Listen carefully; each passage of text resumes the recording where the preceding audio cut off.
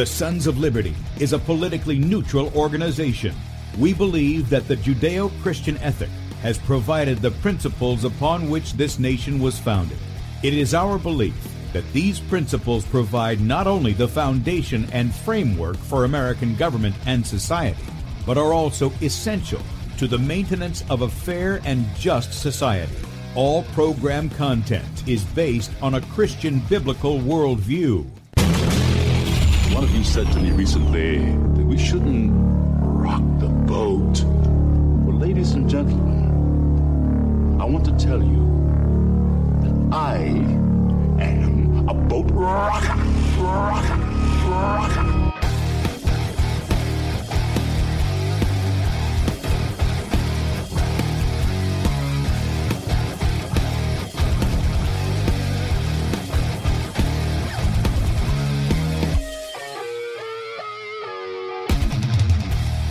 I will not wear the mask. I will not wear the mask. I will not wear the mask. I will not wear the mask.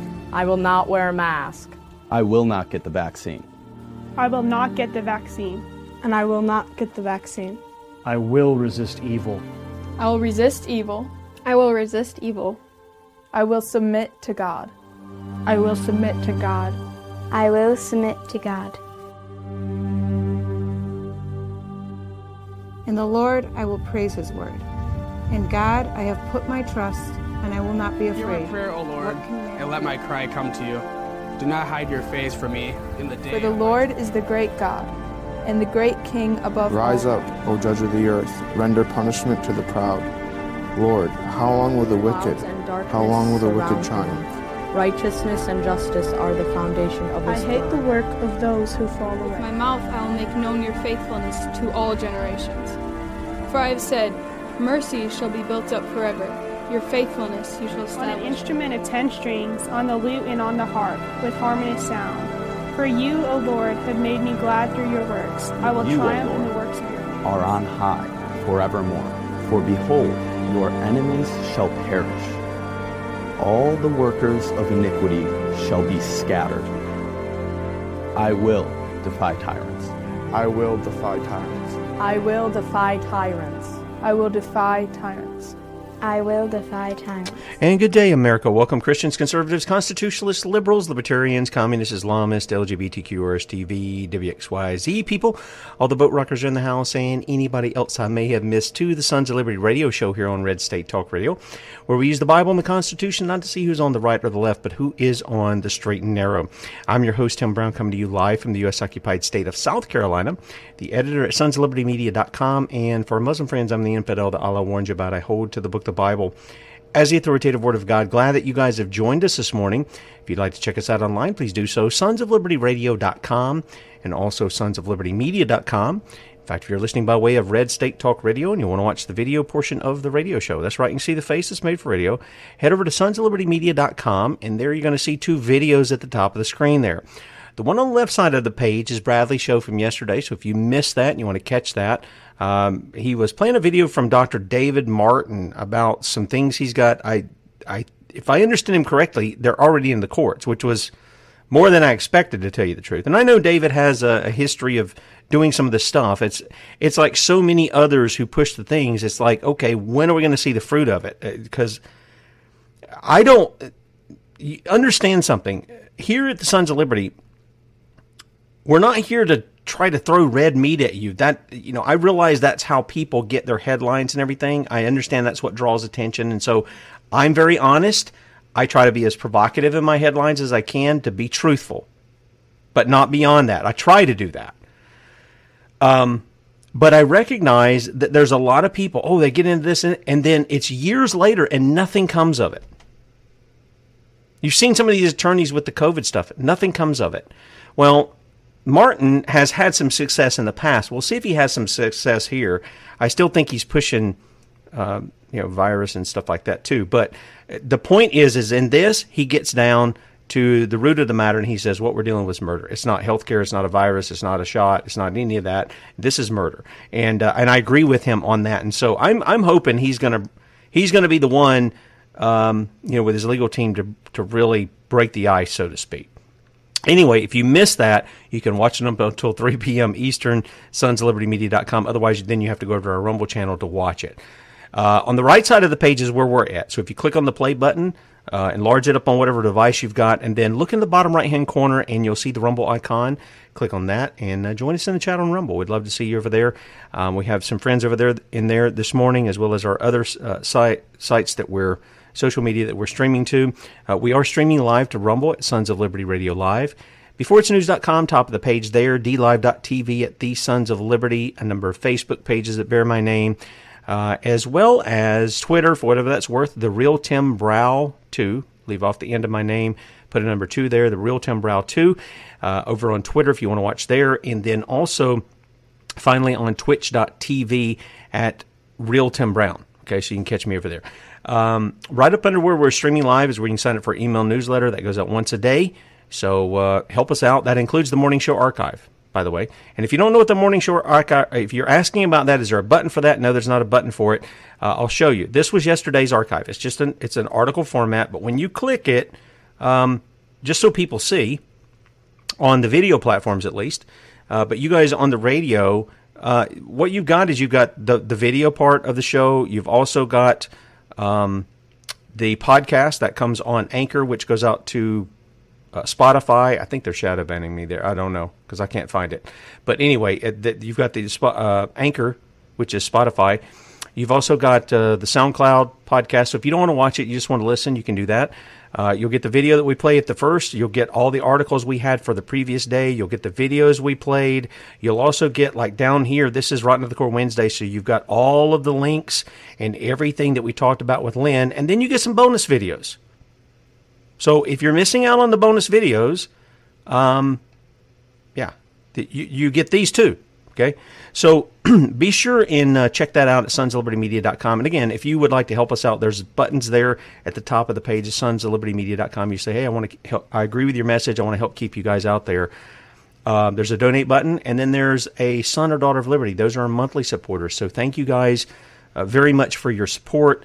We really do appreciate it. I can't tell you how much, because you guys not only help support us in keeping us out there, but in doing so, I mean, you help us keep things running here in our own homes with that. So we do thank you. We really do. I got 2 quick videos I'm going to play, and then we're going to get into our topic today. This is, if you guys have seen it, some of this stuff starts making its rounds, you know, and you pick up on them, and they're like little nuggets of stuff in the past. Now, this is Frank Church. Now, you guys remember Frank Church. He was the guy who came out about the CIA heart attack gun. He was covering a lot of this stuff. This is 1975. I want you to listen to what Frank Church had to say about U.S. surveillance technology back then. 1975. Let me count that out. 85, 95, 205, 215. That's like 47 years ago. Almost 48. All right? Take a listen. Senator Frank Church here. Let me tell you this. In the need to develop a capacity to know what potential enemies are doing, the United States government has perfected a technological capability that enables us to monitor the messages that go through the air. These messages are between ships at sea. They could be between units, military units in the field. We have a very extensive capability of intercepting messages wherever they may be in the airwaves. Now, that is necessary and important to the United States as we look abroad at enemies or potential enemies. We must know. At the same time, that capability at any time could be turned around on the American people. And no American would have any privacy left, such as the capability to monitor everything. Telephone conversations, telegrams, it doesn't matter. There would be no place to hide if this government ever became a tyranny, if a dictator ever took charge in this country. The technological capacity that the intelligence community has given the government could enable it to impose total tyranny. And there would be no way to fight back. Because the most careful effort to combine together in resistance to the government, no matter how privately it was done, is within the reach of the government to know. Such is the capability of this technology. Now, why is this investigation important? I'll tell you why. Because I don't want to see this country ever go across the bridge. I know the capacity that is there to make tyranny total in America. And we must see to it that this agency and all agencies that possess this technology operate within the law and under proper supervision so that we never cross over that abyss. That's the abyss from which there is no return. All right. I don't know what this guy is singing at the end there, but anyway, captured a great point there.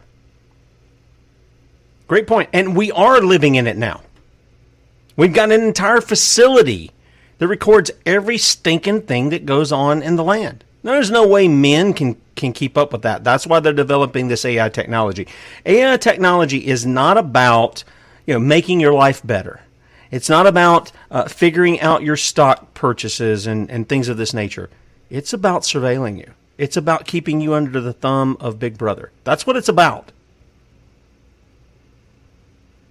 You want to get rid of it? Stop telling me you want to keep the federal government and stuff. Stop telling me that stuff. Get rid of it. Starve it. Steal its money from it. Eliminate the Federal Reserve by eliminating the federal government, dissolving it, as the Declaration of Independence says. You get rid of that, you rip the heart out of the beast, you don't have any of this stuff anymore. You don't. Because there ain't nobody going to work if they're not getting paid. And there ain't no money coming if you eliminate the source of that money printing. You want to take it back? That's what it's going to take. That's what it's going to take. Elimination of that and taking back your local community. Period. That's what it's going to take. And the former starts with the latter. That's, you start locally and you start eliminating that. You start calling for the dissolution of the federal government. But just like the defund the police, you guys know what I think about that. I'm fine with it if you're going to fill the vacuum, men. And I'm putting it on us. If we're willing to step up and be the law enforcement that the Constitution says we're supposed to be, and I think that God says, we're going to look at some guys who did this in the Bible. If we're willing to do that, then yeah, let's defund the thin blue line. Because it's not really even a thin blue line, to be honest. And the LA riots should teach you that. If you didn't learn that lesson by watching that, then you are an indoctrinated person that needs to be unindoctrinated. You really do.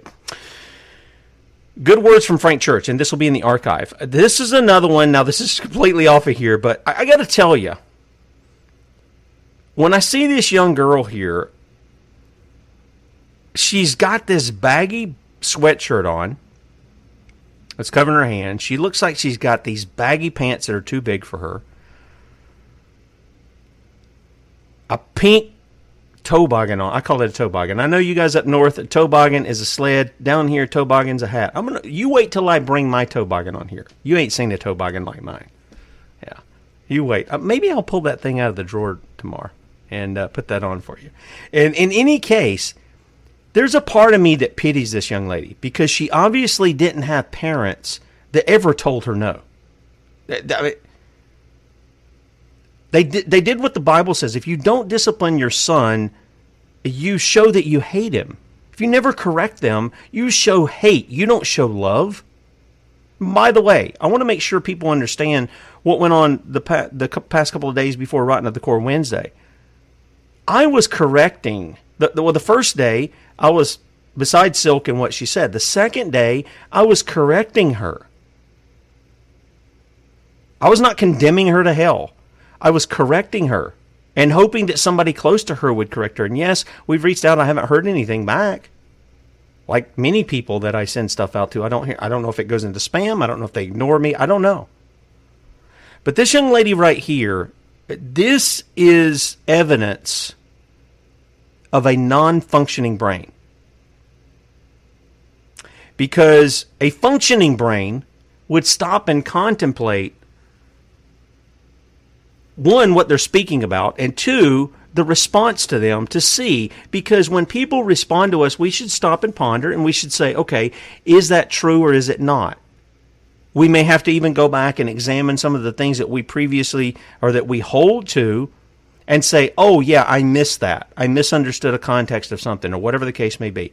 I've been guilty of some of that. And I find that correction to be very beneficial to me. But this young lady hasn't had that. I want you to listen, and then, I don't know who this lady is. She's been showing up in some videos. Maybe some of you guys can drop me a name in the chat or something as to who the lady is.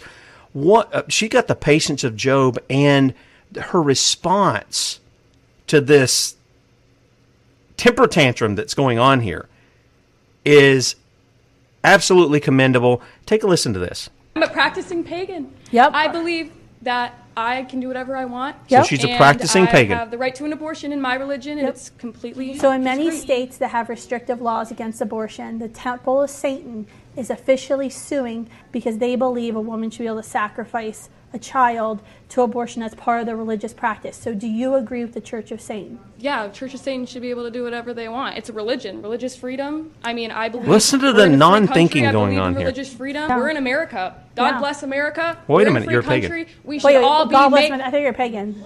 It is. I mean, we all should get our own me? choices. You're not an embryo. You're not an embryo. That is, you're a living human being, and so is the embryo. Yeah, it's alive. I don't care. It's not. I don't want it there. Oh yeah, it's alive. I don't care. It's not. I don't want it there. All right. So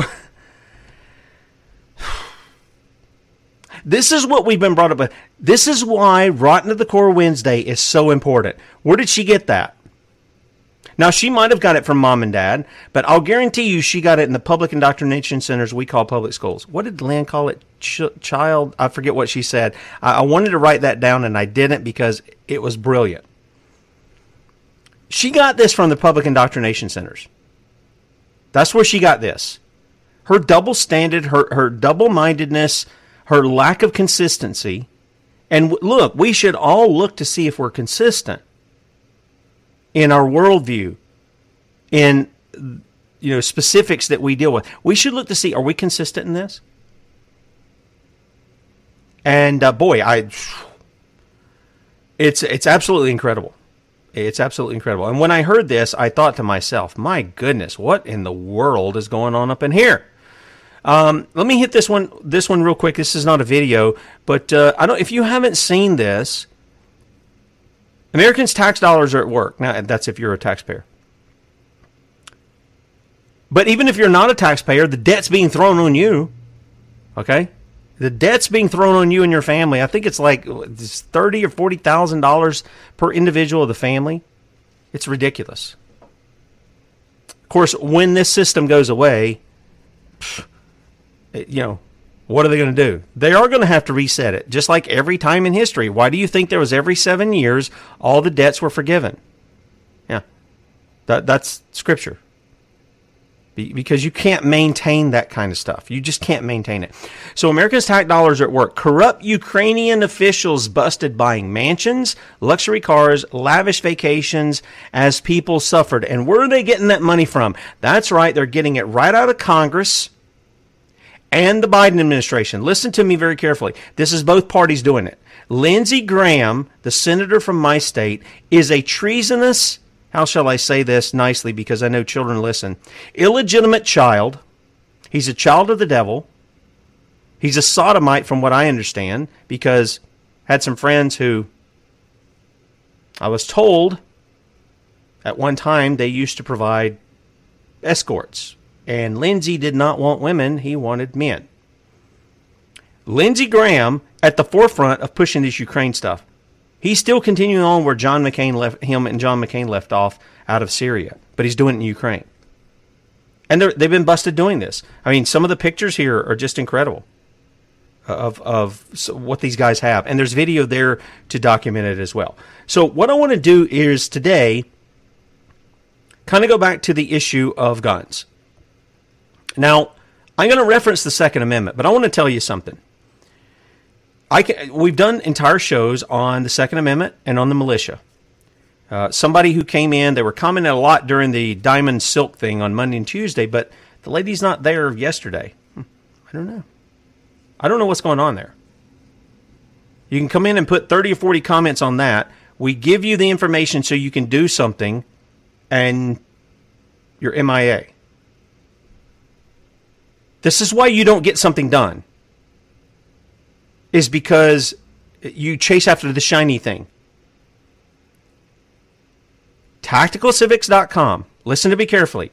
You want to do something? You really want to do something where you can see the change? Where you can see the effect that you want to have in bringing justice? Go to TacticalCivics.com and learn your civic duty. Bring the grand jury in your county. Bring the militia back in your county. You'll have the two arms right there in judicial and executive to bring about the resolve that you want to see. And if there's enough of you, you can put the pressure on the judicial branch when you bring those guys to justice. You better do your duty or we're going to deal with you too, Judge. That's where you're going to find it. So yesterday, Matt Agris put out an article on Gavin Newsom. Yeah, Gavin is a hypocrite. He's a little effeminate dude. By the way, how many of you knew that Donald Trump Jr. has been dating? I think we all know what goes on behind the scenes. They're fornicating. Kimberly Guilfoyle, who was Gavin Newsom's wife. Now, is there really a difference in ideology here? Ask yourself that. How can two walk together unless they be agreed? Right? Isn't that what Amos says? Yeah. How was she with Gavin Newsom and then with Donald Trump Jr. if there's really this big of a difference between them? It's because there is no difference. Trump Jr. tells you what you want to hear. Just like his daddy, he tells you what you want to hear to get what he wants. And I'm sorry to say, Kimberly Guilfoyle is like, and I'm not meaning to be mean, she is the epitome of ugly to me. If a woman has to cake so much makeup on her face, seriously, to try to appear beautiful, she's not beautiful. Sorry, I don't see it. I don't see it. They're trying to make up because they're dirty and nasty on the inside. And the Bible says, women, it says, look, don't worry about your hair and the braids and the jewelry and all that stuff. Focus on a gentle and quiet spirit. I can honestly say my wife doesn't wear any makeup. She's absolutely beautiful. And it's not because just of a physical appearance. It's because of her spirit. The spirit of the woman is that. Yeah, beauty is in the eye of the beholder, Debbie. You're exactly right. It is in the eye of the beholder. But when I see women doing all that stuff and they're getting older and they're trying to dress like they're a teenager, I see a problem that's going on inside of them. Okay? That's just me. I see it. I see it going on. With that said, just wanted to throw that in as a side thing. Gavin was asked by CBS News about there's nothing wrong with wearing makeup. Let me say it the way my dad said it. If the barn needs painting, paint it. Okay? Nothing wrong with that. I didn't say there was anything wrong with wearing makeup. What I said was when you cake it on to where your face becomes something, it wasn't, if you're accenting your face, if you're covering up a blemish, all these kinds of things, fine. I'm not going to get into this discussion long. But when you're doing it to completely alter how you look, I mean, totally, that's a problem. Okay? So, again, the barn needs painting. Paint it, ladies. Okay? Paint it. No problem. Gavin Newsom was on Rumble, and, the video's on Rumble, and he was on CBS News. So, and again, forgive me, I don't watch television as, I don't want to say we don't have a screen. I want to make the distinction. We have a screen. We watch some things, but we don't watch the programming that comes out of the Mockingbird media. Okay. This is from CBS News, and I'm going to play this one, then I'm going to play the second one in just a second. This is Gavin Newsom, and they're talking about the Second Amendment, and he calls it a suicide pact. Gavin Newsom calls it a suicide pact. The Second Amendment, which protects the right of the individuals, the people, to keep and bear arms, while he's walking with, 3 or 4 guys behind him who have guns. Take a listen. I mean, the Second Amendment's becoming a suicide pact, it feels like. I mean, it's just, and that's the only question the community wants. How do you get, what about our kids when they're going to school? What more can we do? And, again, we look at that all the time. I mean, we did another half dozen gun safety bills last year. We'll continue to find whatever loopholes we can. We'll continue to lead the national conversation on gun safety reform. And the data bears out it works. It saves lives. California's no, it doesn't. Lower. He's lying through his teeth. And yet, with all that evidence, no one on the other side seems to give a damn. Gun. They can't get anything done. Your pocket. This guy over here's got a gun. The lady right here probably has one too. Okay, so he said several things here. He said the Second Amendment is a suicide pact. No, it's not. No, it's not. It is to protect the rights of the people. That's what it's there for. Now, it doesn't do it on its own. The people are going to have to protect their rights. But they have a right to do that. That's the point. And the federal government, and I'm going to say any state government that is implying that they can write gun control laws, gun confiscation laws is what I call them, are violating the very premise. They're violating the very premise that our rights come from God and not from them. They violate the idea. My rights don't come from the Constitution. I don't call them constitutional rights because they're not. Constitutionally protected, that's what they're supposed to be. But they're not. Let's just be honest about it. They're not being protected at any level, for that matter, in most cases. There are a few places where rights are protected, at least somewhat. Let me say it that way. But every time you give authority over to men, you can expect the corruption to come in. Why? Because men are corrupt. Why do you think we preach the gospel of Jesus Christ that changes the hearts of men so they won't be corrupt? So that they'll be led by the Spirit of God. That's why we do it. That's why we call men to repent, so that they honor God. But here's the part that Matt in his article here didn't play. And this is from this interview as well. And I want you to listen to Gavin, do his little effeminate thing with his hands. He reminds me of Obama, except in a different body. Just his mannerisms and everything else. Take a listen to this. It's always a weapon of mass destruction, isn't it? I mean, I get it. We can talk about the anomalous nature of this, and it certainly is. But what is also anomalous is the fact that there's a pattern here in the United States of America of these mass shootings that doesn't exist anywhere else in the world. Okay, that is just nonsense. That is just nonsense. We have covered this in several articles. I wish I had brought this up because it didn't hit me till just now. But these mass school shootings, because most of them, I'm going to try to look this up while I'm saying this, but one of the things, you don't spell shooting SCH, do you, Tim? One of the things that I discovered, and this came about when the guy out of Connecticut, what's that guy's name? Chris something. Anyway, when this guy showed up, all during Sandy Hook, and after that, he was calling out all this, this doesn't happen anywhere else in the world, blah, blah, blah, blah, blah. And it's incredible to me. I don't know what the... Let me see if I can just find it real quick. I had two, when he said that, I did 2 articles. And one of the articles, okay, so here's one here. America's deadliest school massacre occurred in 1927. Just going to show you this. And it had nothing to do with guns. Now, that happened in America. That's true. Had nothing to do with guns. It was an explosive. And I think I'm going to find the link that I want to find in here.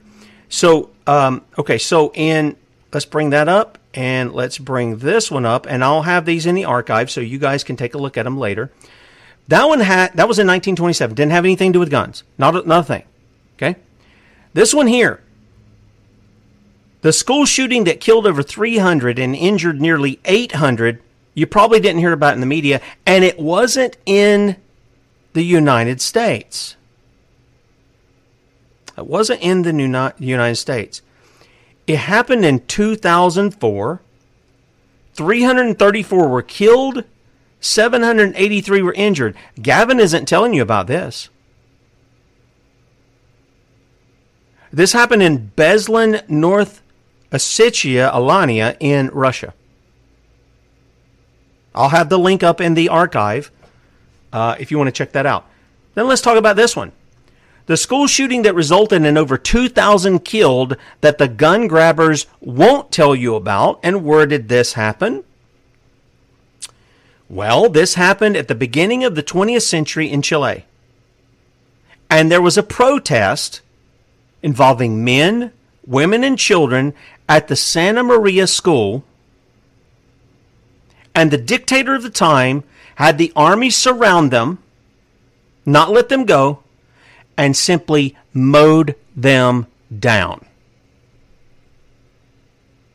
You see why the Second Amendment is important? Your government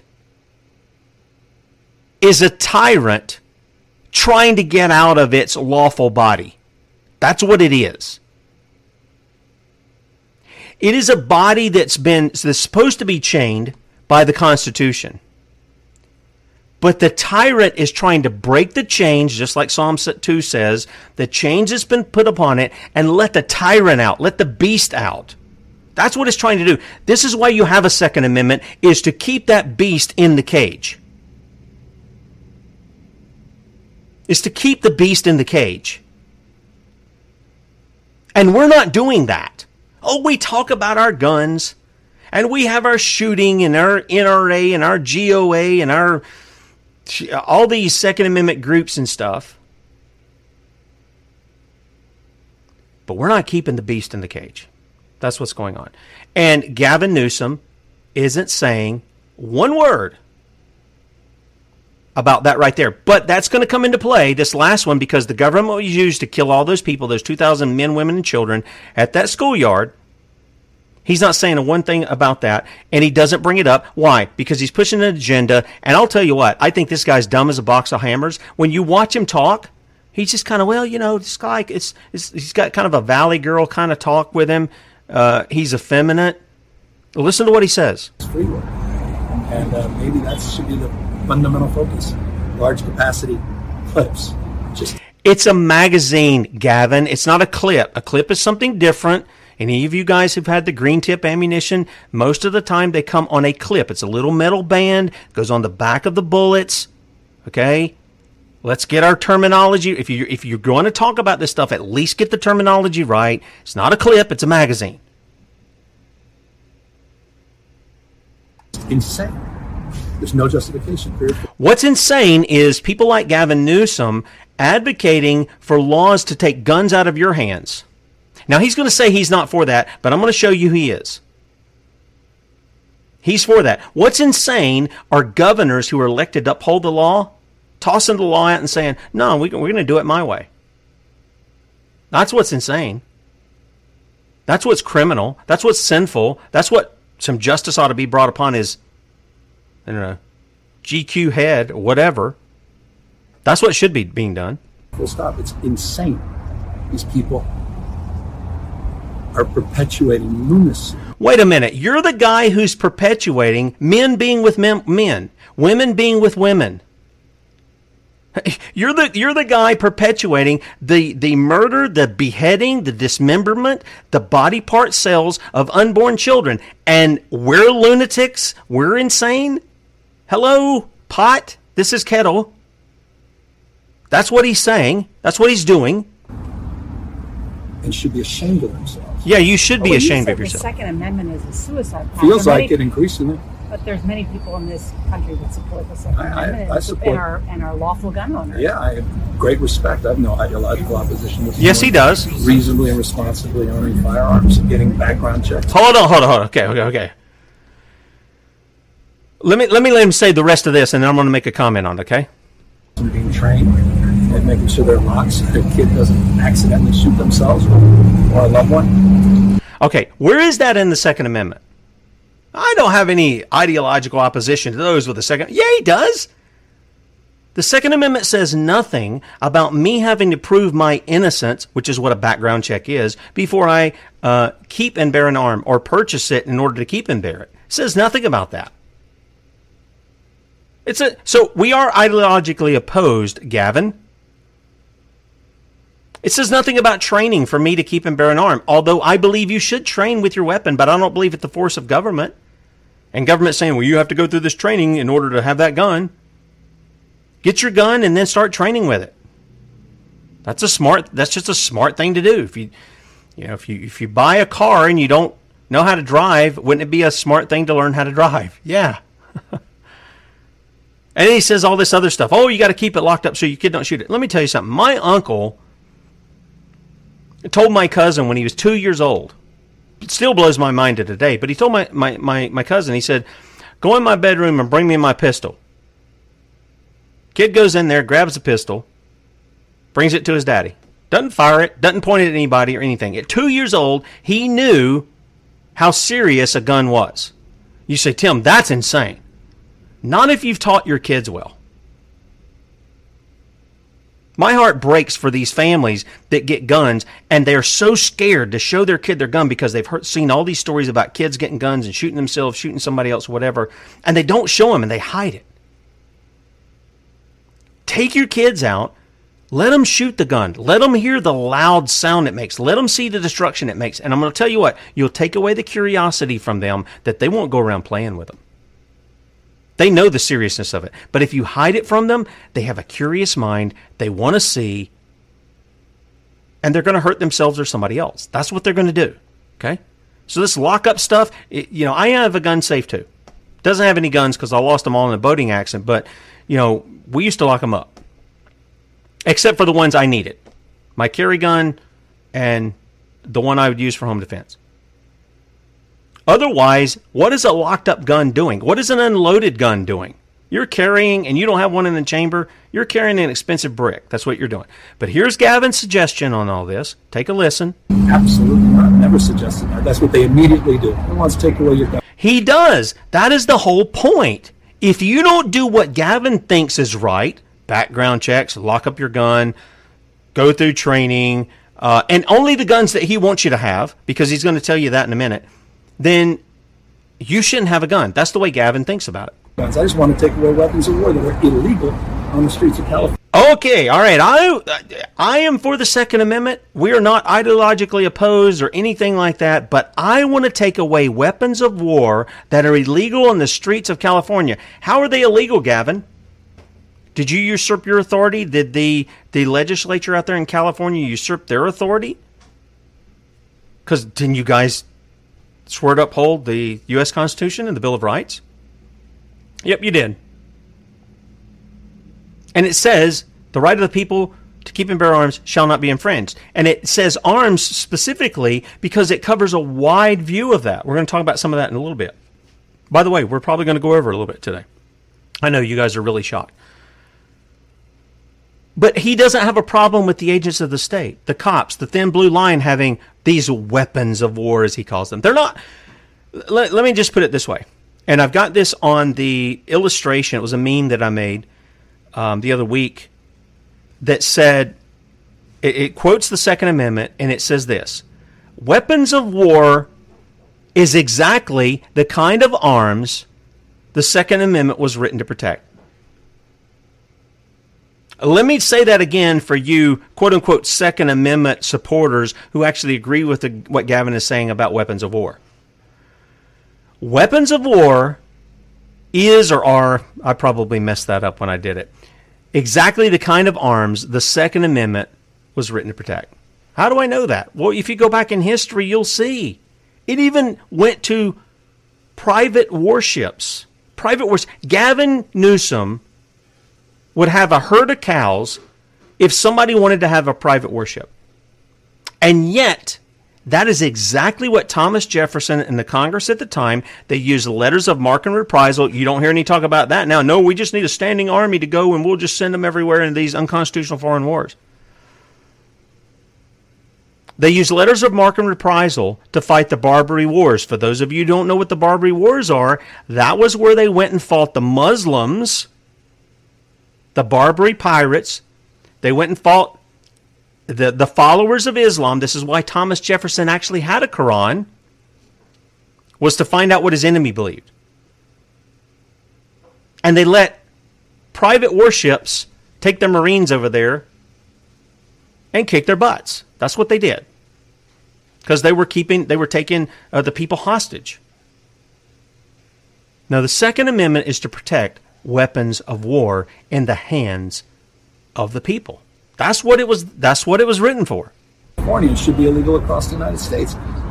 It should be illegal across the... How in the world do you say you support the Second Amendment of a God-given right to keep and bear arms, which is not defined by however Gavin wants to do it? It's any kind of arm. My goodness. If we haven't learned anything, you can use anything. Read the FBI, even the FBI reports. Hands and feet and, knives and pencils and whatever else is more of a weapon that's used than any handgun, any rifle. I'm not saying they're not used in crimes, but it's not the instrument that's the criminal. It's the person. And what Gavin wants to do is justify the criminal and condemn the inanimate object that doesn't even have a mind of its own. Doesn't grow legs, doesn't go out and shoot people, doesn't go out and stab people, doesn't do any of this. Just literally use common sense. Yeah, use common sense. And common sense tells me I need it to deal with criminals like Gavin Newsom, because Gavin Newsom is going to take the boys in blue and he's going to send them after you.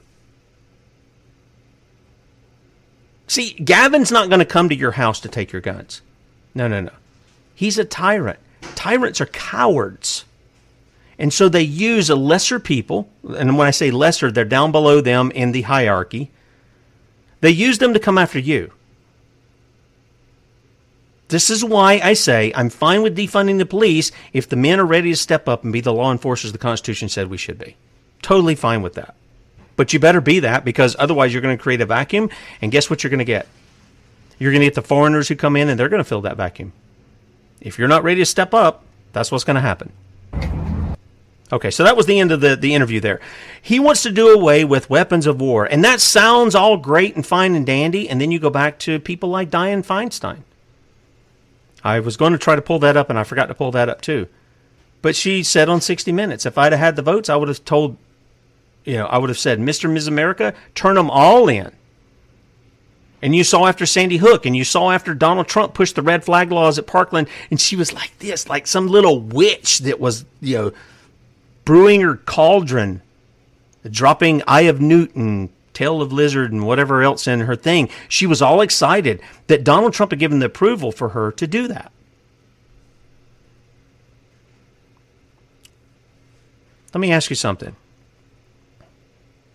He says the numbers on their side. We've seen the studies. The previous assault weapons ban, as it was called, it's not assault weapons ban, or it's not assault weapons, that's for sure. We've seen the evidence of it. It didn't stop. It didn't slow down killings or any of the stuff. They stayed right about the same. They want to take your guns. That's the only thing keeping these demonically inspired, lust for power, criminal tyrants from just putting their boot on your face forever and your kids' faces. That's the only thing. It really is. Trust me when I'm telling you this.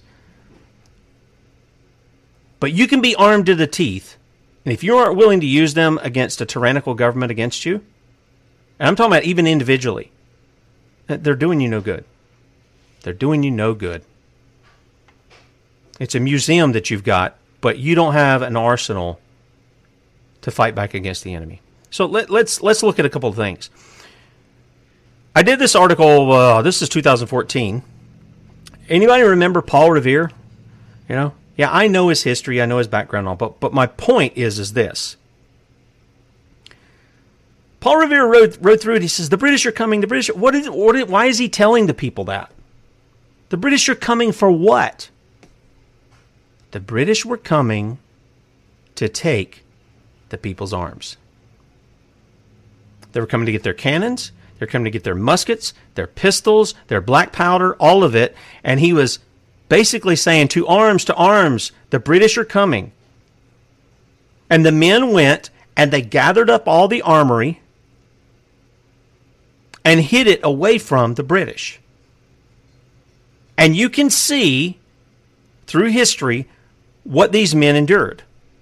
You can see why they formed the militia, or as they called them, the Minutemen. They were there. The Minutemen were citizens just like you and me, guys. And they were Minutemen. They weren't women. They were there to protect women. This was in a different time in our culture where we actually understood the difference between a man and a woman, and we understood the difference of the roles of the man and the woman.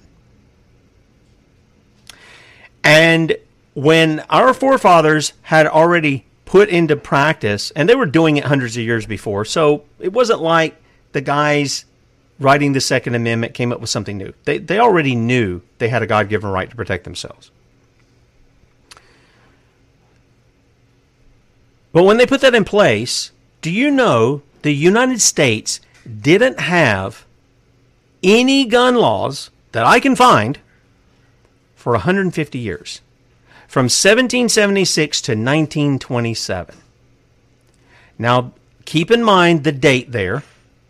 That comes after the Federal Reserve is installed, and it comes just before we get into the issue with World War II, because the National Firearms Act, if you go read it, it's almost identical to Nazi Germany, to their Firearms Act. All of that's illegal. All of it's illegal.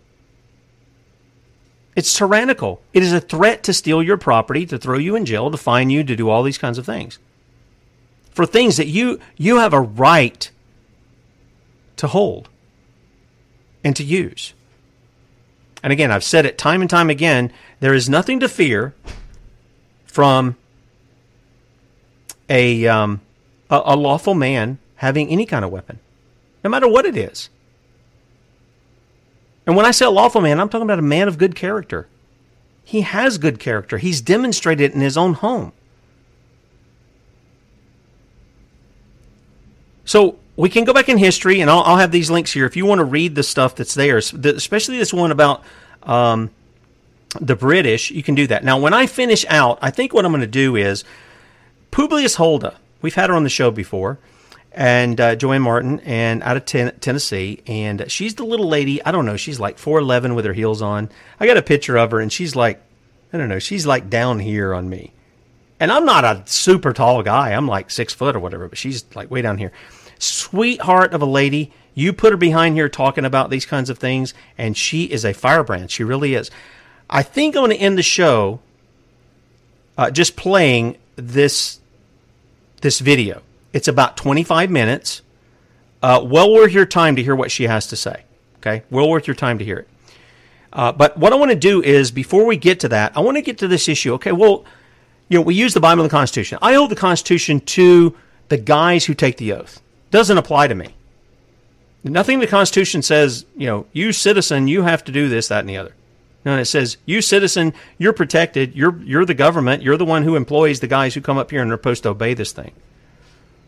Again, I've said, if you own a store and your employees are stealing from you and they're making fun of your customers and they're doing all this stuff and you don't do anything about it, well, you're not a very good business owner, are you? What about in government? Your government mocks you. It steals from you. It urinates on you and tells you it's raining, and don't question it. It tells you you're going to have to put certain things in your body and says it's safe and effective when it's neither. That's what your government does to you. And the people sit back and they take it like a slap in the face. Well, What does the Bible say about these kinds of things? Well, Jesus did say in Matthew 5, he said, "You have heard that it has been said, an eye for an eye and a tooth for a tooth. But I say unto you, that ye resist not evil, but whoever shall smite thee on thy right cheek, turn to him the other also."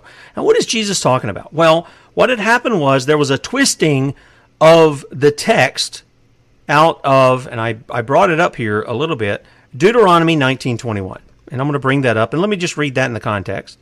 Beginning at verse 18, it says, "And the judges shall make diligent inquisition, and behold, if the witness be a false witness, and hath testified falsely against his brother," this is where the 9th commandment comes in, "then shall ye do unto him as he had thought to have done unto his brother."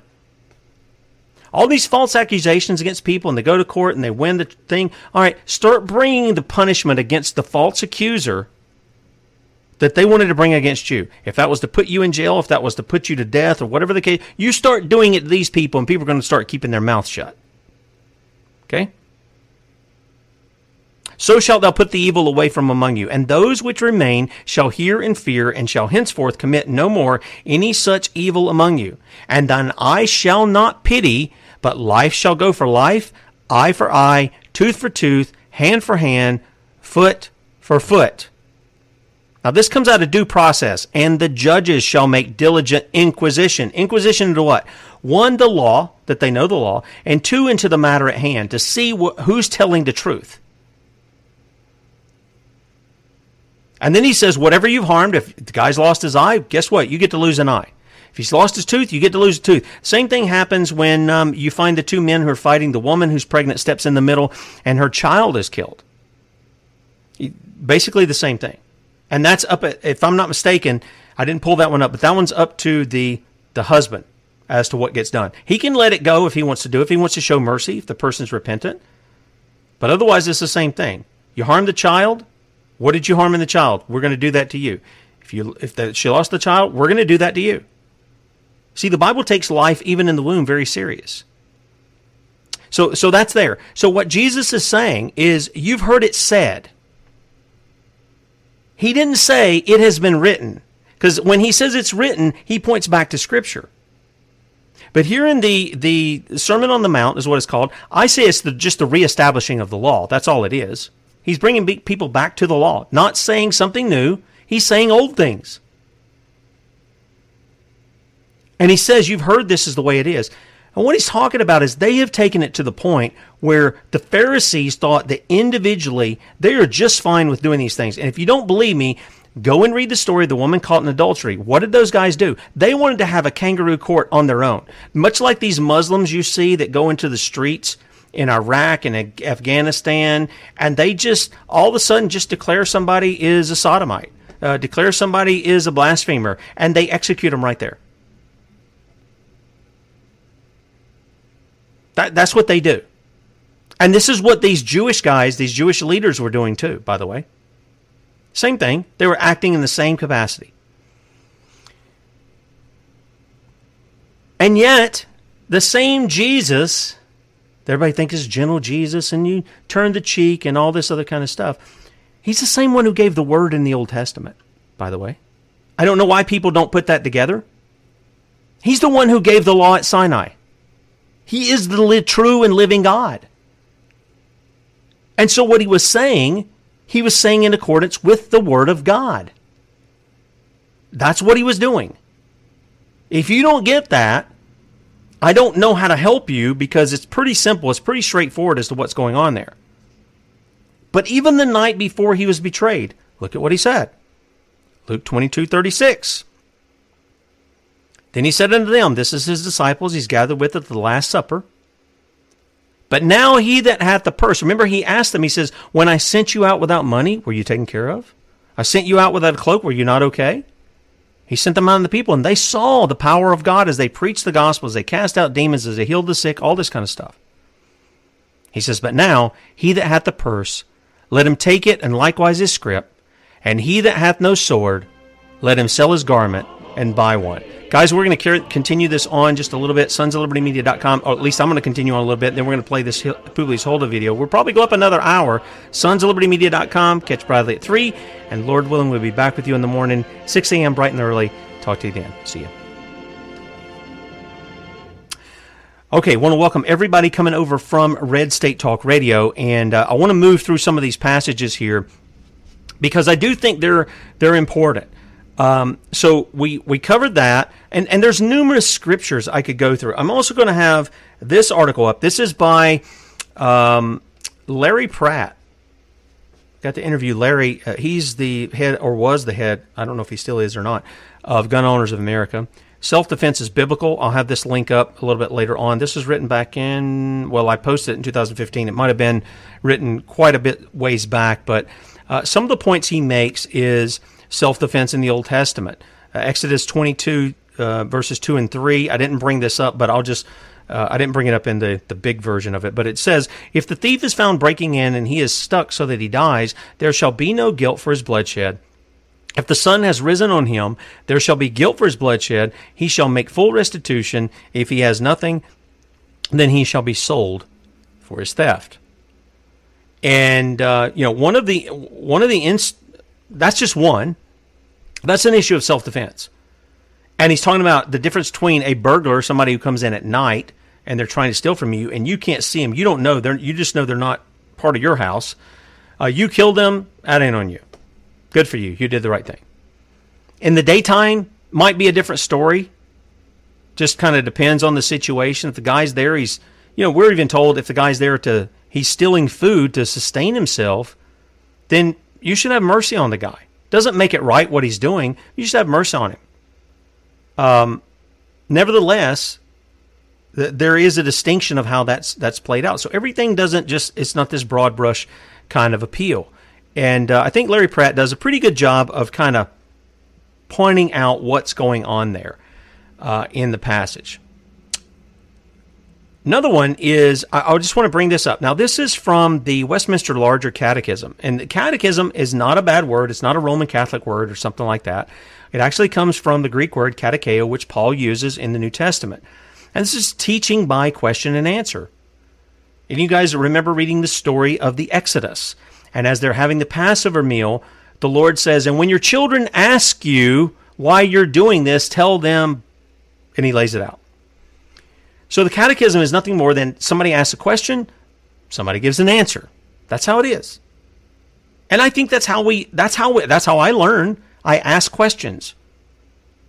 And I'm either going to come to the conclusion that I disagree with you or that I agree with you. Or maybe I have a little of both. But this is dealing with the sixth commandment, because I know some people are going to come up and says, well, it says thou shalt not kill. Well, the killing part is actually premeditated murder. That's what it's saying. We translate it as kill. There's killing that goes on that's perfectly legitimate. There really is. There's killing that goes on that's perfectly legitimate. Every time the death penalty is imposed, if it's done lawfully, not railroading people and stuff like this, but if it's done lawfully with the witnesses, with due process or confession or whatever the case may be, that's perfectly fine. That is a just punishment. It is a mercy to the people who are still going to be living. Here's what the Westminster Larger Catechism says. Which is the sixth commandment? The sixth commandment is thou shalt not kill.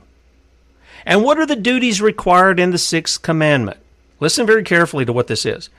The duties required in the sixth commandment are all careful studies and lawful endeavors to preserve the life of ourselves and others by resisting all thoughts and purposes, subduing all passions, and avoiding all occasions, temptations, and practices which tend to the unjust taking away the life of any.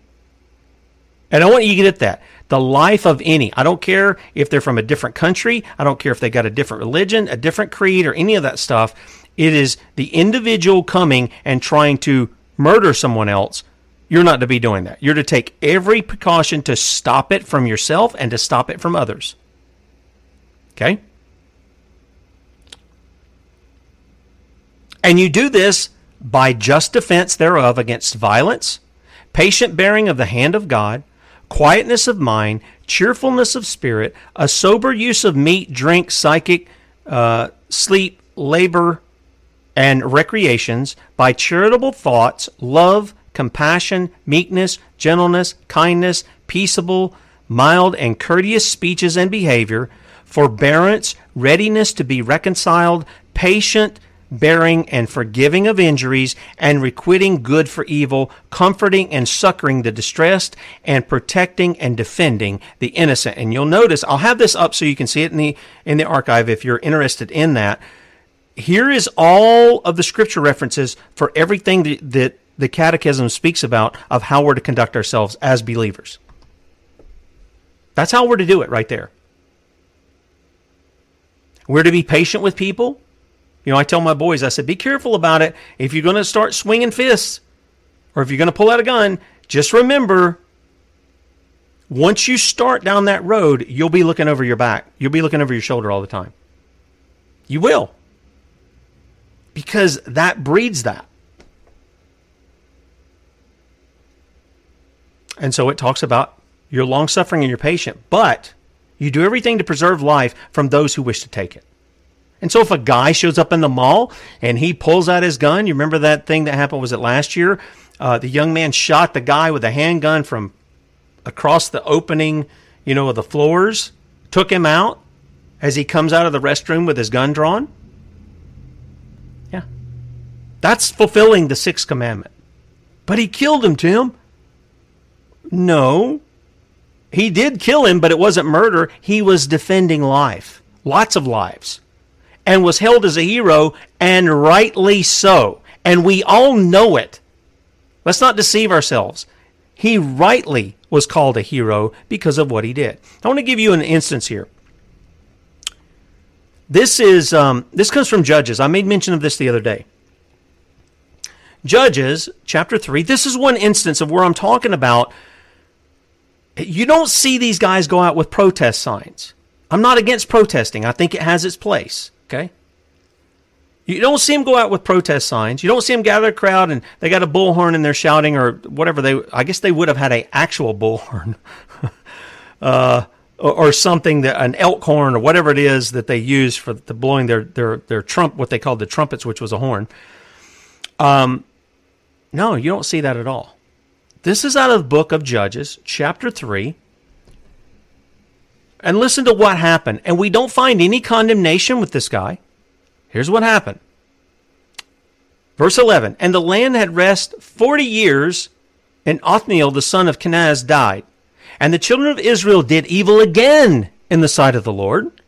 And the Lord strengthened Eglon, the king of Moab, against Israel. You remember Moab, in the law, 13 generations, they weren't supposed to be a part of the Commonwealth of Israel. They weren't supposed to come in there. And not only that, it's interesting when you go back and you read the book of Ruth and you see Ruth come in. She's a Moabitess. She comes in after that 13th generation. And she says, your people are going to be my people. Your God's going to be my God. Your commands are going to be my commands. Your culture is going to be my culture. She was willing to submit herself to the God of Israel, to his laws, and to his commandments. But when the children of Israel cried unto the Lord, so they're having tyranny from King Eglon from Moab. They cried unto the Lord, just like they did in Israel when they were being oppressed. And the Lord raised them up a deliverer. Isn't that what he did with Moses? And what did Moses have to do? Well, first Moses took out an Egyptian who was beating one of his own. One of Moses' people. And I don't think it was murder. I think he killed the guy. I think he did it. He as we say here in South Carolina, it's sort of an extended castle doctrine that if somebody's being oppressed or they're being harmed like that, you take up their rights to defend them. That's what Moses was doing. Here goes God. He raised them up a deliverer, Ehud, the son of Gera, a Benjamite, a man left-handed, and by him the children of Israel sent a present unto Eglon, the king of Moab. Sent a present. But Ehud made him a dagger which had 2 edges of a cubit length, and he did gird it under his raiment upon his right thigh. And he brought the present unto Eglon, king of Moab. And Eglon was a very fat man. And when he had made an end to offer the present, he sent away the people that bare the present. But he himself turned again from the quarries that were by Gilgal, and said, I have a secret errand unto thee, O king, who said, Keep silent. And all that stood by him went out from him. And Ehud came unto him, and he was sitting in a summer parlor, which he had for himself alone. And Ehud said, I have a message from God unto thee. And he arose out of his seat, and Ehud put forth his left hand, and took the dagger from his right thigh, and thrust it into his belly. And the haft also went in after the blade, and the fat closed upon the blade, so that he could not draw the dagger out of his belly, and the dirt came out. And Ehud went forth through the porch, and shut the doors of the parlor upon him, and locked them. And when he was gone out, his servants came, and when they saw that, behold, the doors of the parlor were locked, they said, Surely he covereth his feet in his summer chamber. Now that's covering the feet, from my understanding, is he's going to the bathroom. And they tarried till they were ashamed, and behold, he opened not the doors of the parlor. Therefore they took a key and opened them, and behold, their Lord was fallen down dead on the earth, and Ehud escaped while they tarried, and passed beyond the quarries, and escaped into Sereth. And it came to pass, when he was come, that he blew a trumpet in the mountain of Ephraim, and the children of Israel went down from him from the mount, and before them. And he said unto them, Follow after me, for the Lord hath delivered your enemies, the Moabites, into your hand. And they went down after him, and took the fords of Jordan toward Moab, and suffered not a man to pass. And they slew of Moab at that time about 10,000 men. This is one guy who led this, but he did lead them by example. All lusty and all men of valor, and there escaped not a man. So Moab was subdued that day under the hand of Israel, and the land had rest 80 years. 40 years. 40 years of rest, because they dealt with the tyrant. And they had repented of their sin. They had repented of their sin. And this is, you can pick all kinds of guys in the Old Testament, and they're not condemned for it. They're not condemned for what they did. Samson, where's the condemnation for him whooping hundreds of Philistines? It's not there. David, leading the armies against Goliath and the Philistines, where is the problem there? Gideon, where's the problem there, going up against the armies of Moab? It's not there. No, they dealt with the criminals, they dealt with the tyrants, and they gave mercy to the people as a result. That's what they did. Oh, Tim, we shouldn't be killing people, and we shouldn't be doing it. Well, you know what? I'm not one that wants to do any of that. I'm like Bradley. I don't like violence, but violence has its place, and sometimes violence brings good. Yes, it does. Yep, it sure does. What does the Bible tell us? Ecclesiastes 3. To everything there's a season and a time to every purpose under the heaven, a time to be born and a time to die, a time to plant and a time to pluck up that which is planted, a time to, what does that say? What is that word there? What is that? A time to kill and a time to heal, a time to break down and a time to build up, a time to weep and a time to laugh, a time to mourn and a time to dance, a time to cast away stones and a time to gather stones together, a time to embrace and a time to refrain from embracing, a time to get and a time to lose, a time to keep and a time to cast away, a time to rend and a time to sow, a time to keep silence and a time to speak, a time to love and a time to hate, a time of war and a time of peace. This is a time for war. And they're going to bring it to us if we don't bring it to them. It's as simple as that. And you've heard me. The weapons of our warfare, at least on the offensive front, are not carnal. They are not these things that carry copper, lead, projectile shooters or firers or whatever, launchers. I'm trying to find a different way to say that. That's not what we use on the offensive. We use the Word of God. It's sharper than every two-edged sword. That's what we use. And people are scared to bring up the Word of God in its context to rebuke and to correct and reproof not only people in the church, but those who are in their government. That's what you use first and foremost. And when government does what government does, which is use force to enforce its unlawful demands, then you have the right, yea, the duty, to take up your arms against those who would do you harm and your family and your neighbors. You have a duty to do it. You have rights, authorities, or liberties to do your duty before God and man. That's why you have them. That's why you have them. Plain and simple. And by the way,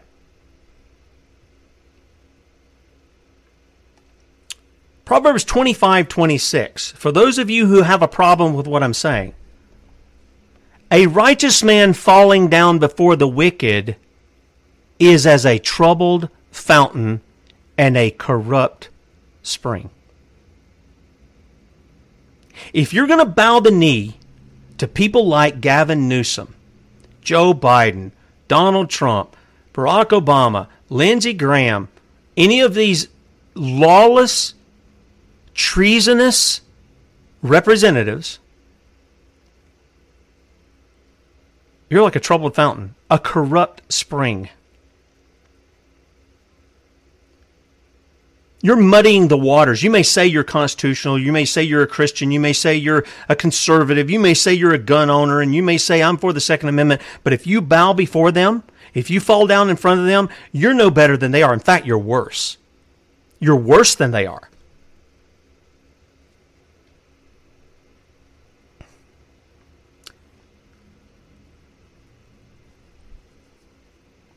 I go back to what Jesus said. And let me just sort of end on this, and I'm just going to play this out. I'll put it on, and you guys will be able to see it. But the night before he's betrayed, Jesus is telling the disciples, I read it for you out of Luke, you need to get yourself a sword. It's like a short sword. It's not like a samurai thing. Why did he say that? Were they going to be like the Muslims and they're going to convert you at the tip of the sword, or like the Roman Catholics who would do something similar, except usually it involved worse torture and stuff? No, that's not what it was. It was to defend themselves. They were going on journeys, much like the Jewish guy in the Good Samaritan story. And he was caught by a band of thieves. And they beat him. And they left him for dead, and they stole his stuff. And then his enemy, the Samaritan, comes along and helps him. And he knew stuff like this would happen. And he says, go out there and defend yourself. I mean, yeah, trust in me, but defend yourself.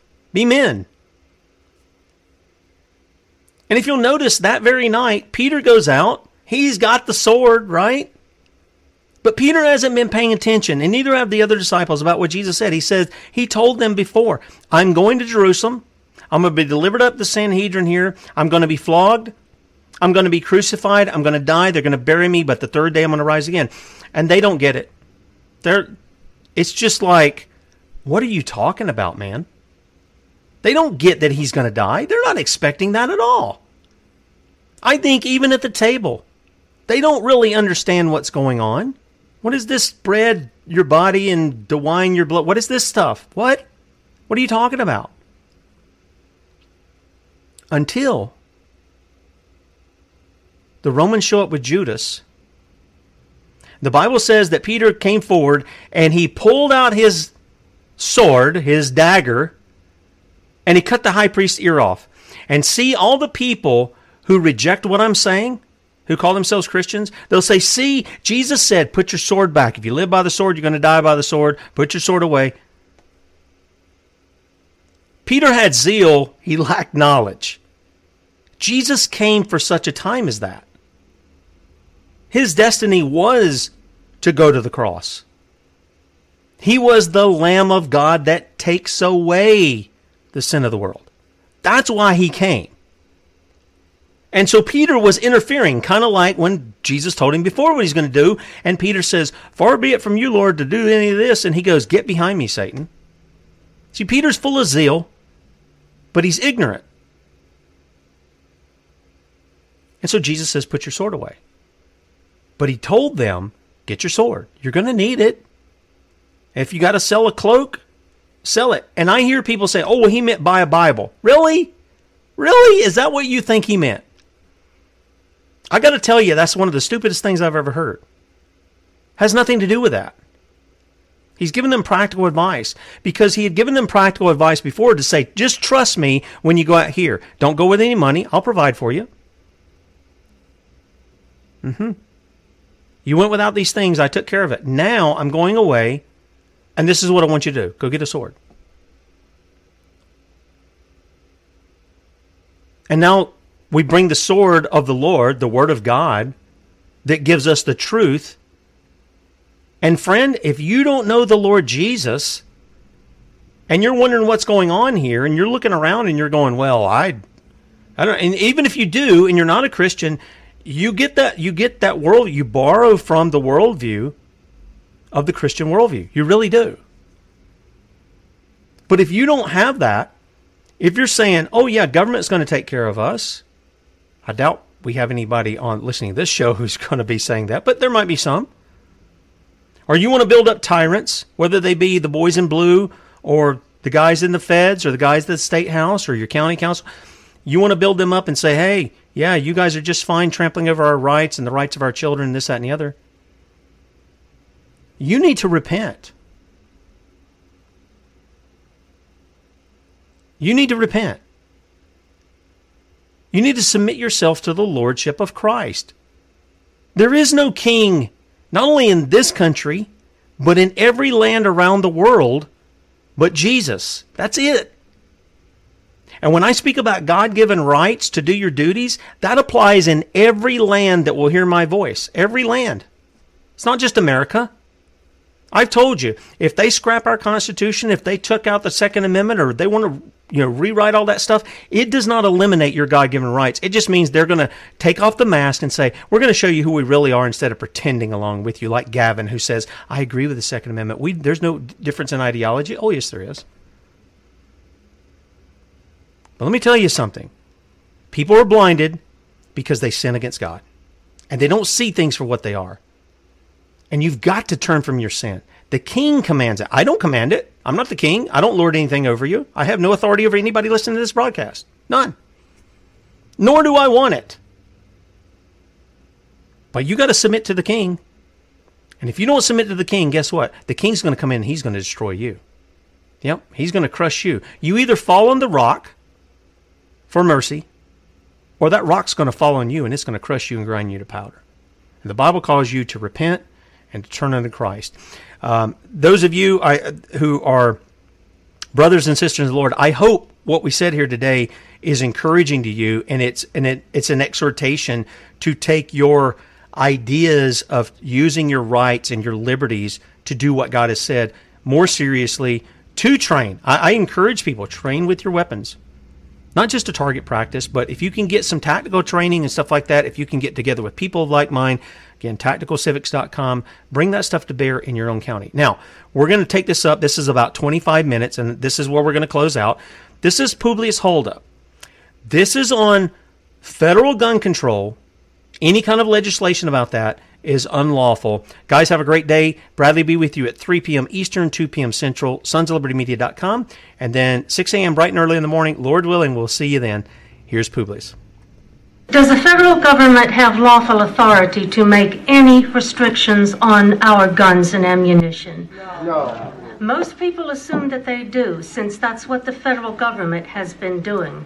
But they don't have lawful authority. I'll show you. Let's look first at when the federal government started restricting firearms. It was in 1927 when Congress banned the mailing of certain weapons. We went from 1776 to 1927, 150 years after our founding, when Congress decided we better start disarming the American people. Remember, the progressives had taken over the federal government by this time. In 1934, the federal government started regulating gangster weapons. In 1938, Congress told gun dealers they had to get a federal firearms license and maintain records of the names and addresses of persons who bought firearms. Restrictions on gun ownership have increased, and we now have a president and powerful political forces who want to disarm us entirely. So what are we going to do about it?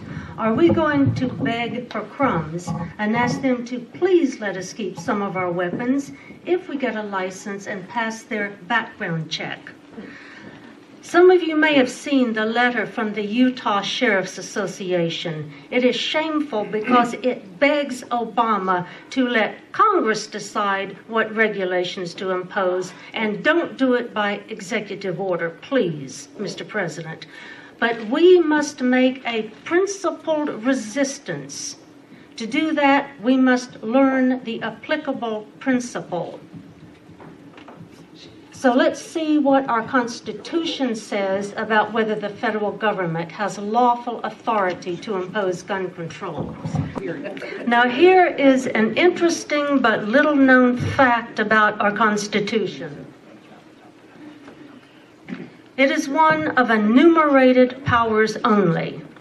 When we, the people, ordained and established the Constitution, we created the federal government. It is our creature. We are the creator. It is the creature. It is not our master.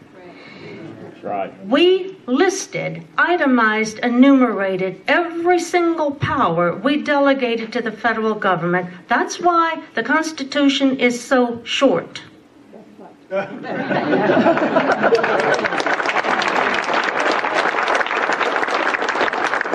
Depending upon how you count, we delegated only 21 powers to the federal government.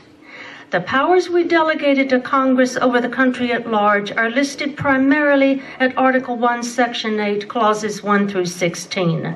So where in the Constitution did we, the people, delegate to our creature authority to restrict?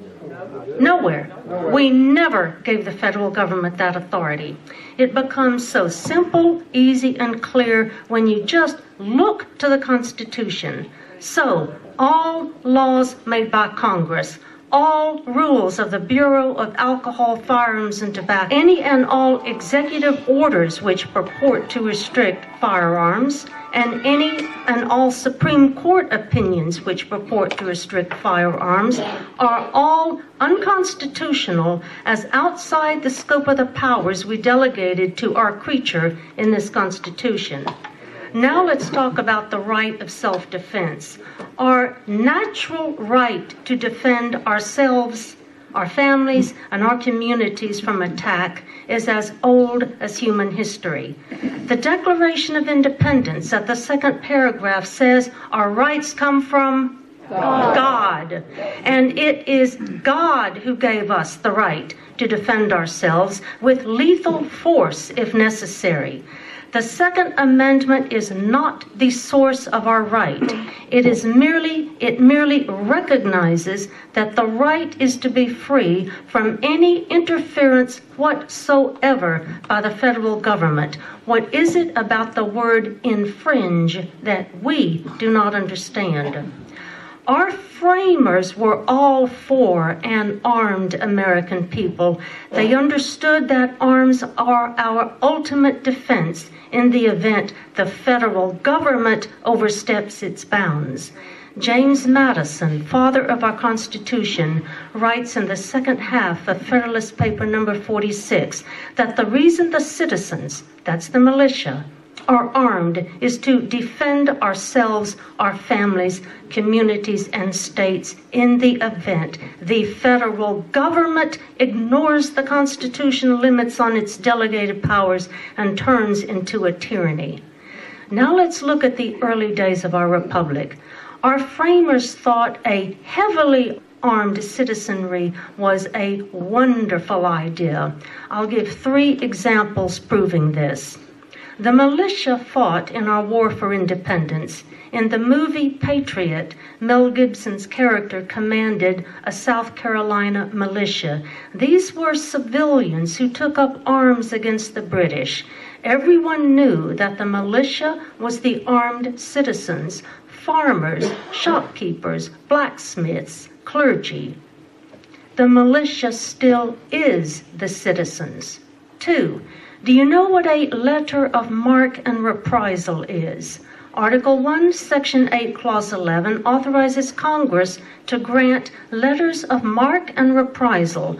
That clause permits Congress to authorize privately owned armed ships to make war on our enemies. During the depredations of the Barbary pirates during the administration of Thomas Jefferson, Congress issued a letter of marque and reprisal authorizing a privately owned armed ship to go make war on the Barbary pirates. In the War of 1812, when the British attacked us, Congress issued letters of marque and reprisal authorizing privately owned armed ships, privateers, to attack British ships. These privateer ships were as heavily armed as the ships of our own Navy. Our framers had no problem with we, the people, being as heavily armed as our regular military. That is because they did not see themselves as our rulers. Now let's see where the Constitution granted authority to Congress to require all able-bodied adult male citizens to get armed. Article 1, Section 8, Clause 16. Pursuant to that clause, in 1792, Congress passed the Militia Act of 1792. This act required all able-bodied male citizens, except, of course, for federal officers and employees, between the ages of 18 and under 45, to buy a rifle, ammunition, and report for training in their local militia. As Section 1 of the Militia Act of 1792 shows, the militia is the civilian citizens. So our framers thought it such a fine idea that the American people be armed that they required it by law. And they contemplated an American people who were so heavily armed that they could be privateers and wreak vengeance on our enemies under letters of marque and reprisal. That is the Constitution our framers gave us. That is the Constitution we still have. Now we must invoke it.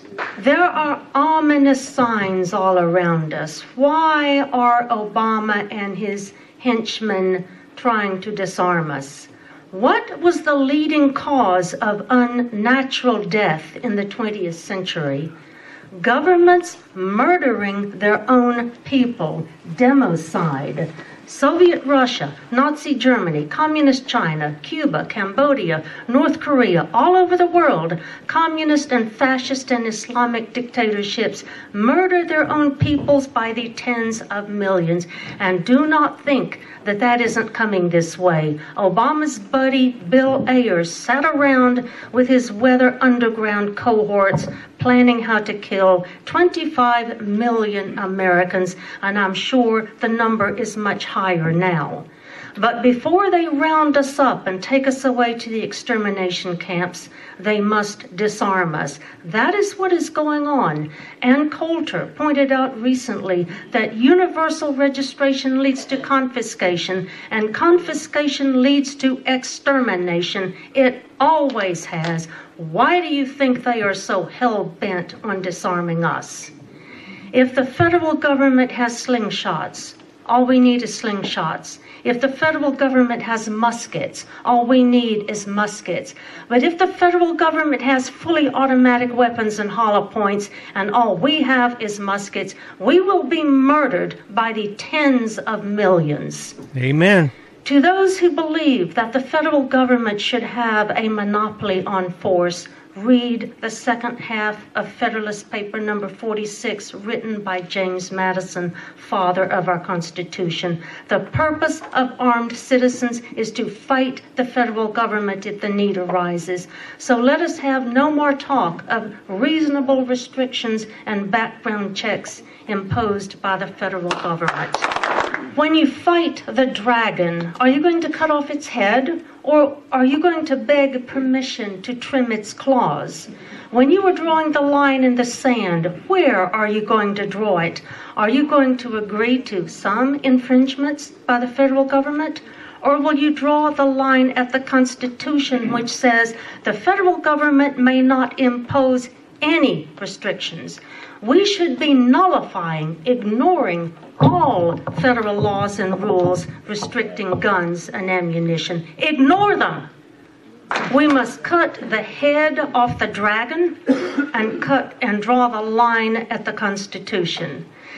Now, this is a charming essay, The Coming Day of Burn Barrels and Blessings. It was posted on survivalblog.com by James Wesley Rawls. Now, he is a manly man.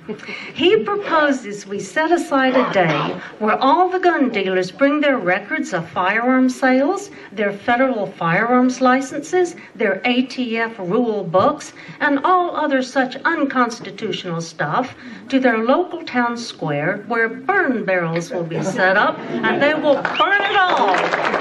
Rawls plans to wear a Guy Fawkes mask.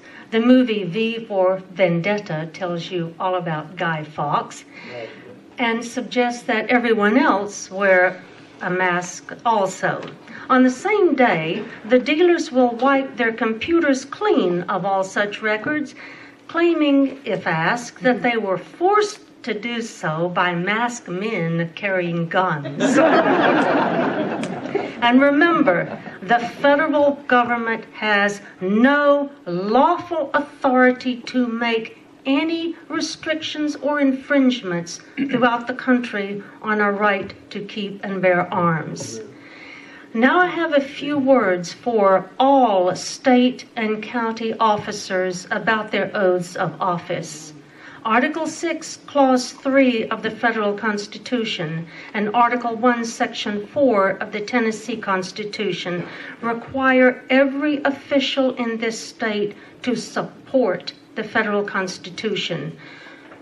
When you acquiesce in unconstitutional acts of the federal government, you are not supporting the Constitution. You are conniving with tyrants against your own people.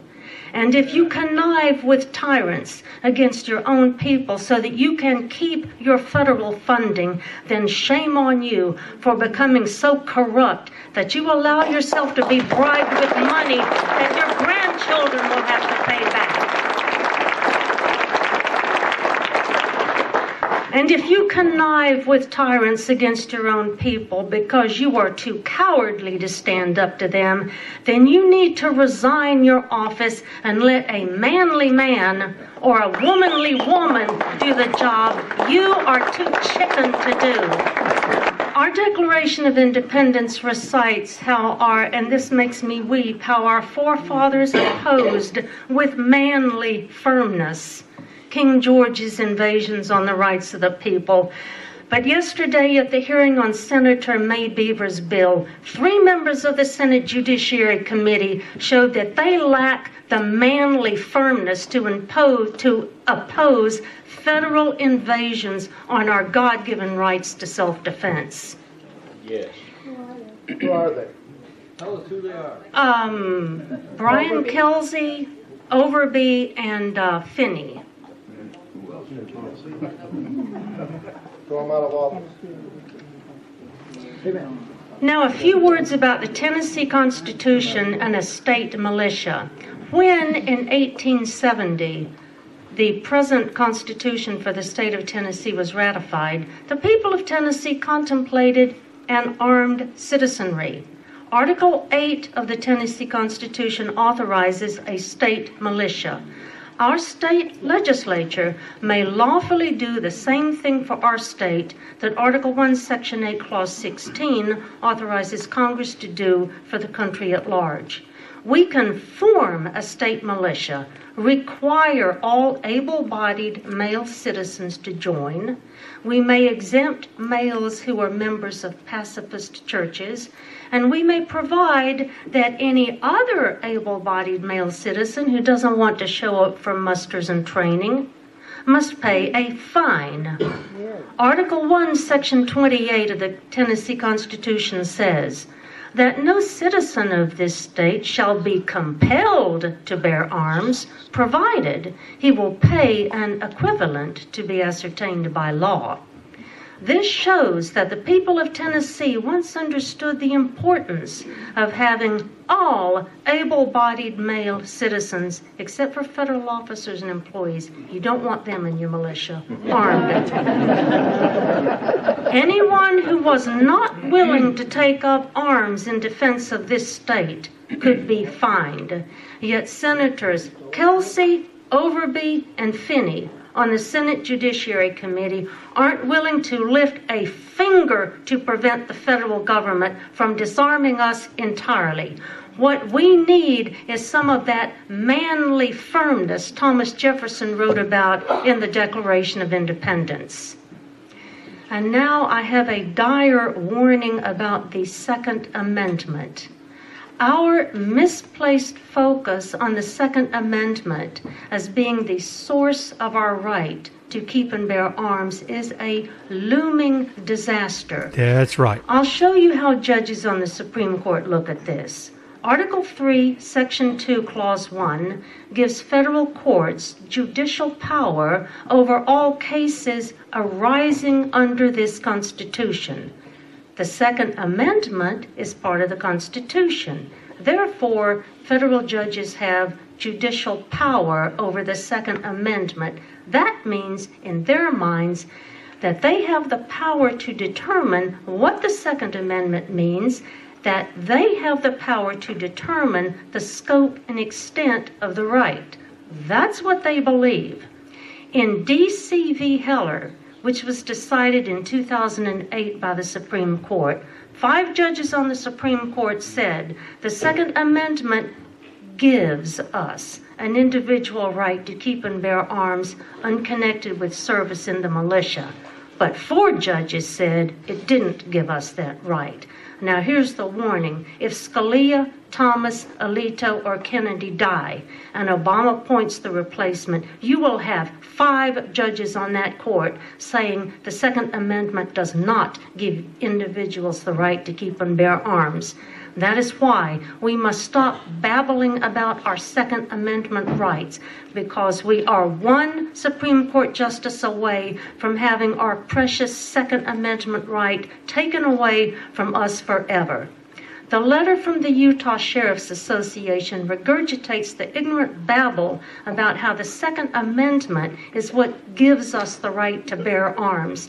Well, just wait until Obama or Hillary replaces one of our 4 remaining judges on that court.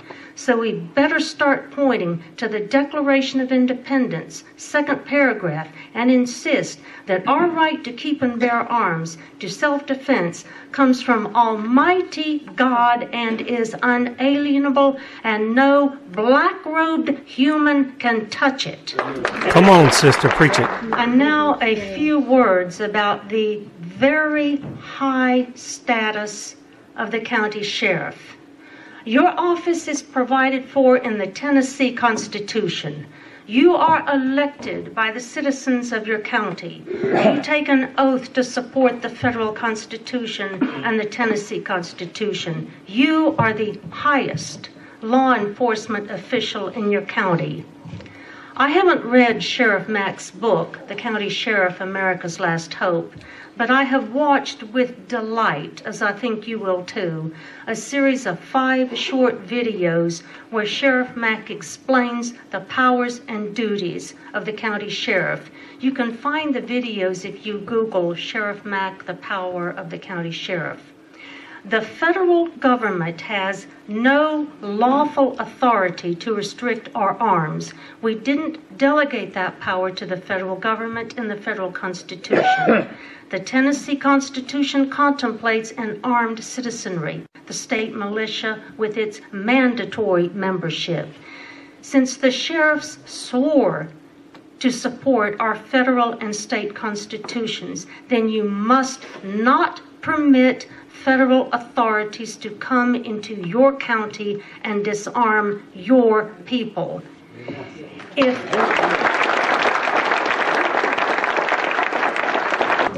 if our lace panty wearing Tennessee state legislators refuse to stand up with manly firmness to the lawless acts of the federal government as they attempt to disarm us, then our sheriffs really are our last hope. But you are not alone. You have the specific statutory authority, Section 38-3-102, to form your own posse with as many men in your county as you think proper. Sheriff Mack said he had 125,000 armed men in his posse. This is how you defend your people in your county in the event the federal government invades your county and attempts to disarm your people. In closing, a warning about the despicable business of federalizing the county sheriffs and the Tennessee State Highway Patrol.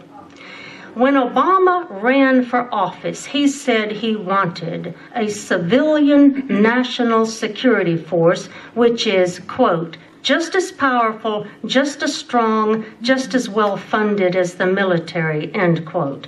Why does he want a civilian national security force? I'll show you.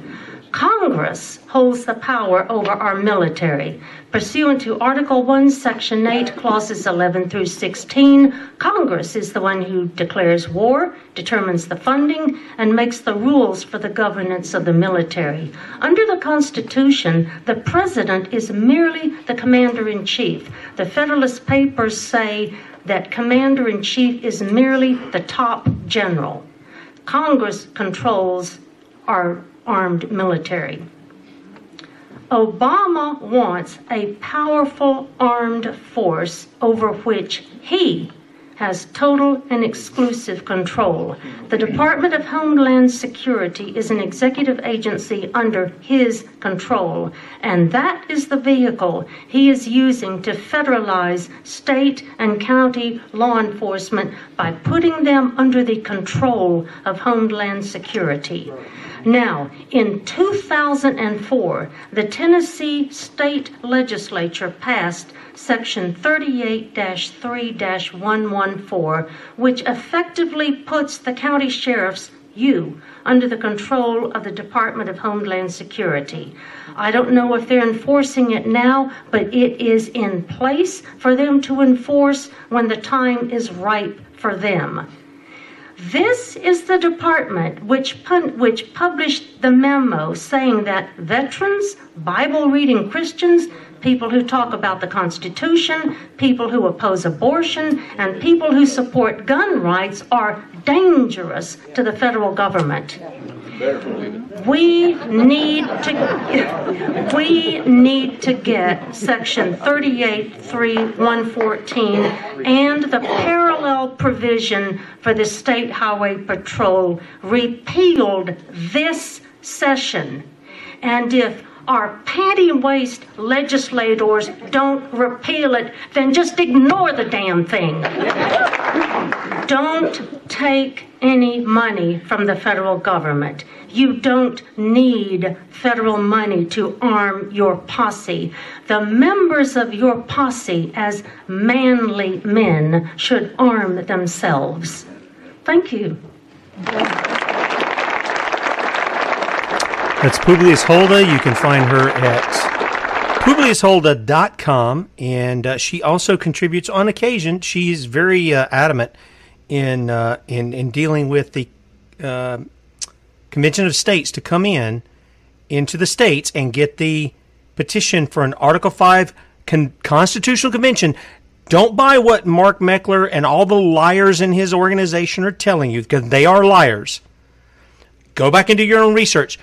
Look up, go to the Wayback Machine. Just put in Wayback Machine. You can click on it. You can go there. And what you need to do is you need to put in con.org and go back to, 2012, 2011, maybe before that. That's Mark Meckler's site. He was calling it a constitutional convention. until he realized people weren't buying what he's saying. They're like, we're not going down that road. And he started calling the Convention of States. They are snookering the people, okay, with that whole thing, because they tell you if we just write more words, the tyrants will obey those words. I know they aren't obeying the words that are written now, but they'll obey these words. That's a fool's errand. And sadly, people who ought to know better, like Michael Ferris of HSLDA, he should know better, but he pushes this stuff. I opposed him down here at the South Carolina State House some years back on that. You've never defeated tyranny. Nobody in all of history has defeated tyranny with words. Just ain't going to happen. Or pieces of paper that they write those words on. Because the tyrants are already violating those words that are already written, that you know they're written, and somehow you want to support them. You want them to remain in office as long as they'll do these new words that you say. Don't be deceived, friends. We need to rid ourselves of the federal government. I'm going to tell you, I don't think it was a good idea in the first place, that the extent even that the Articles of Confederation took it. I'd rather go back to that, but even the extent that they took it. Whenever you centralize, in my mind, except you're under Christ, the true and living Christ. I'm not talking about the fake Christ that the Roman Church sends you.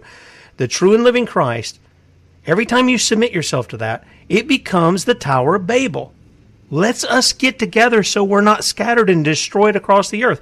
That is the whole concept of the metropolis cities we have in America. I don't want to get off on a rant here because we're talking about the arms. But anyway, PubliusHolda.com. I learned a ton of stuff from her. I'm thankful to God that she did that blog. Most of it is all just purely constitutional, simple. You know, here's the history behind it. Here's what the guys, the framers of it, were arguing in the Federalist Papers. And just so everybody knows, I would have been an anti-Federalist. I would have been on Patrick Henry's side. I think that was the right side to be on. Nevertheless, they did this, and this is what we're dealing with right now. So keep this in mind. Her words at the end are just what I said. They're the most important. Your rights don't come from the Constitution. They don't come from the federal government. They don't come from the state government. They don't come from your mom or your daddy. They come from your Creator. Remember that. Start repenting, which is a change of mind, and start speaking the truth the way it is. You don't have constitutional rights. You have Creator-given rights. Those are unalienable. It means you can't give them up. You really can't. You still got them. You may give up the duty that you're supposed to do with them, but you still have them, and nobody can take them away from you. Put that to your Second Amendment guys and ask them, why aren't you backing the Constitutional Militia? Again, Bradley be with you at 3. I'll see you in the morning at 6 a.m. bright and early. Lord willing, talk to you then.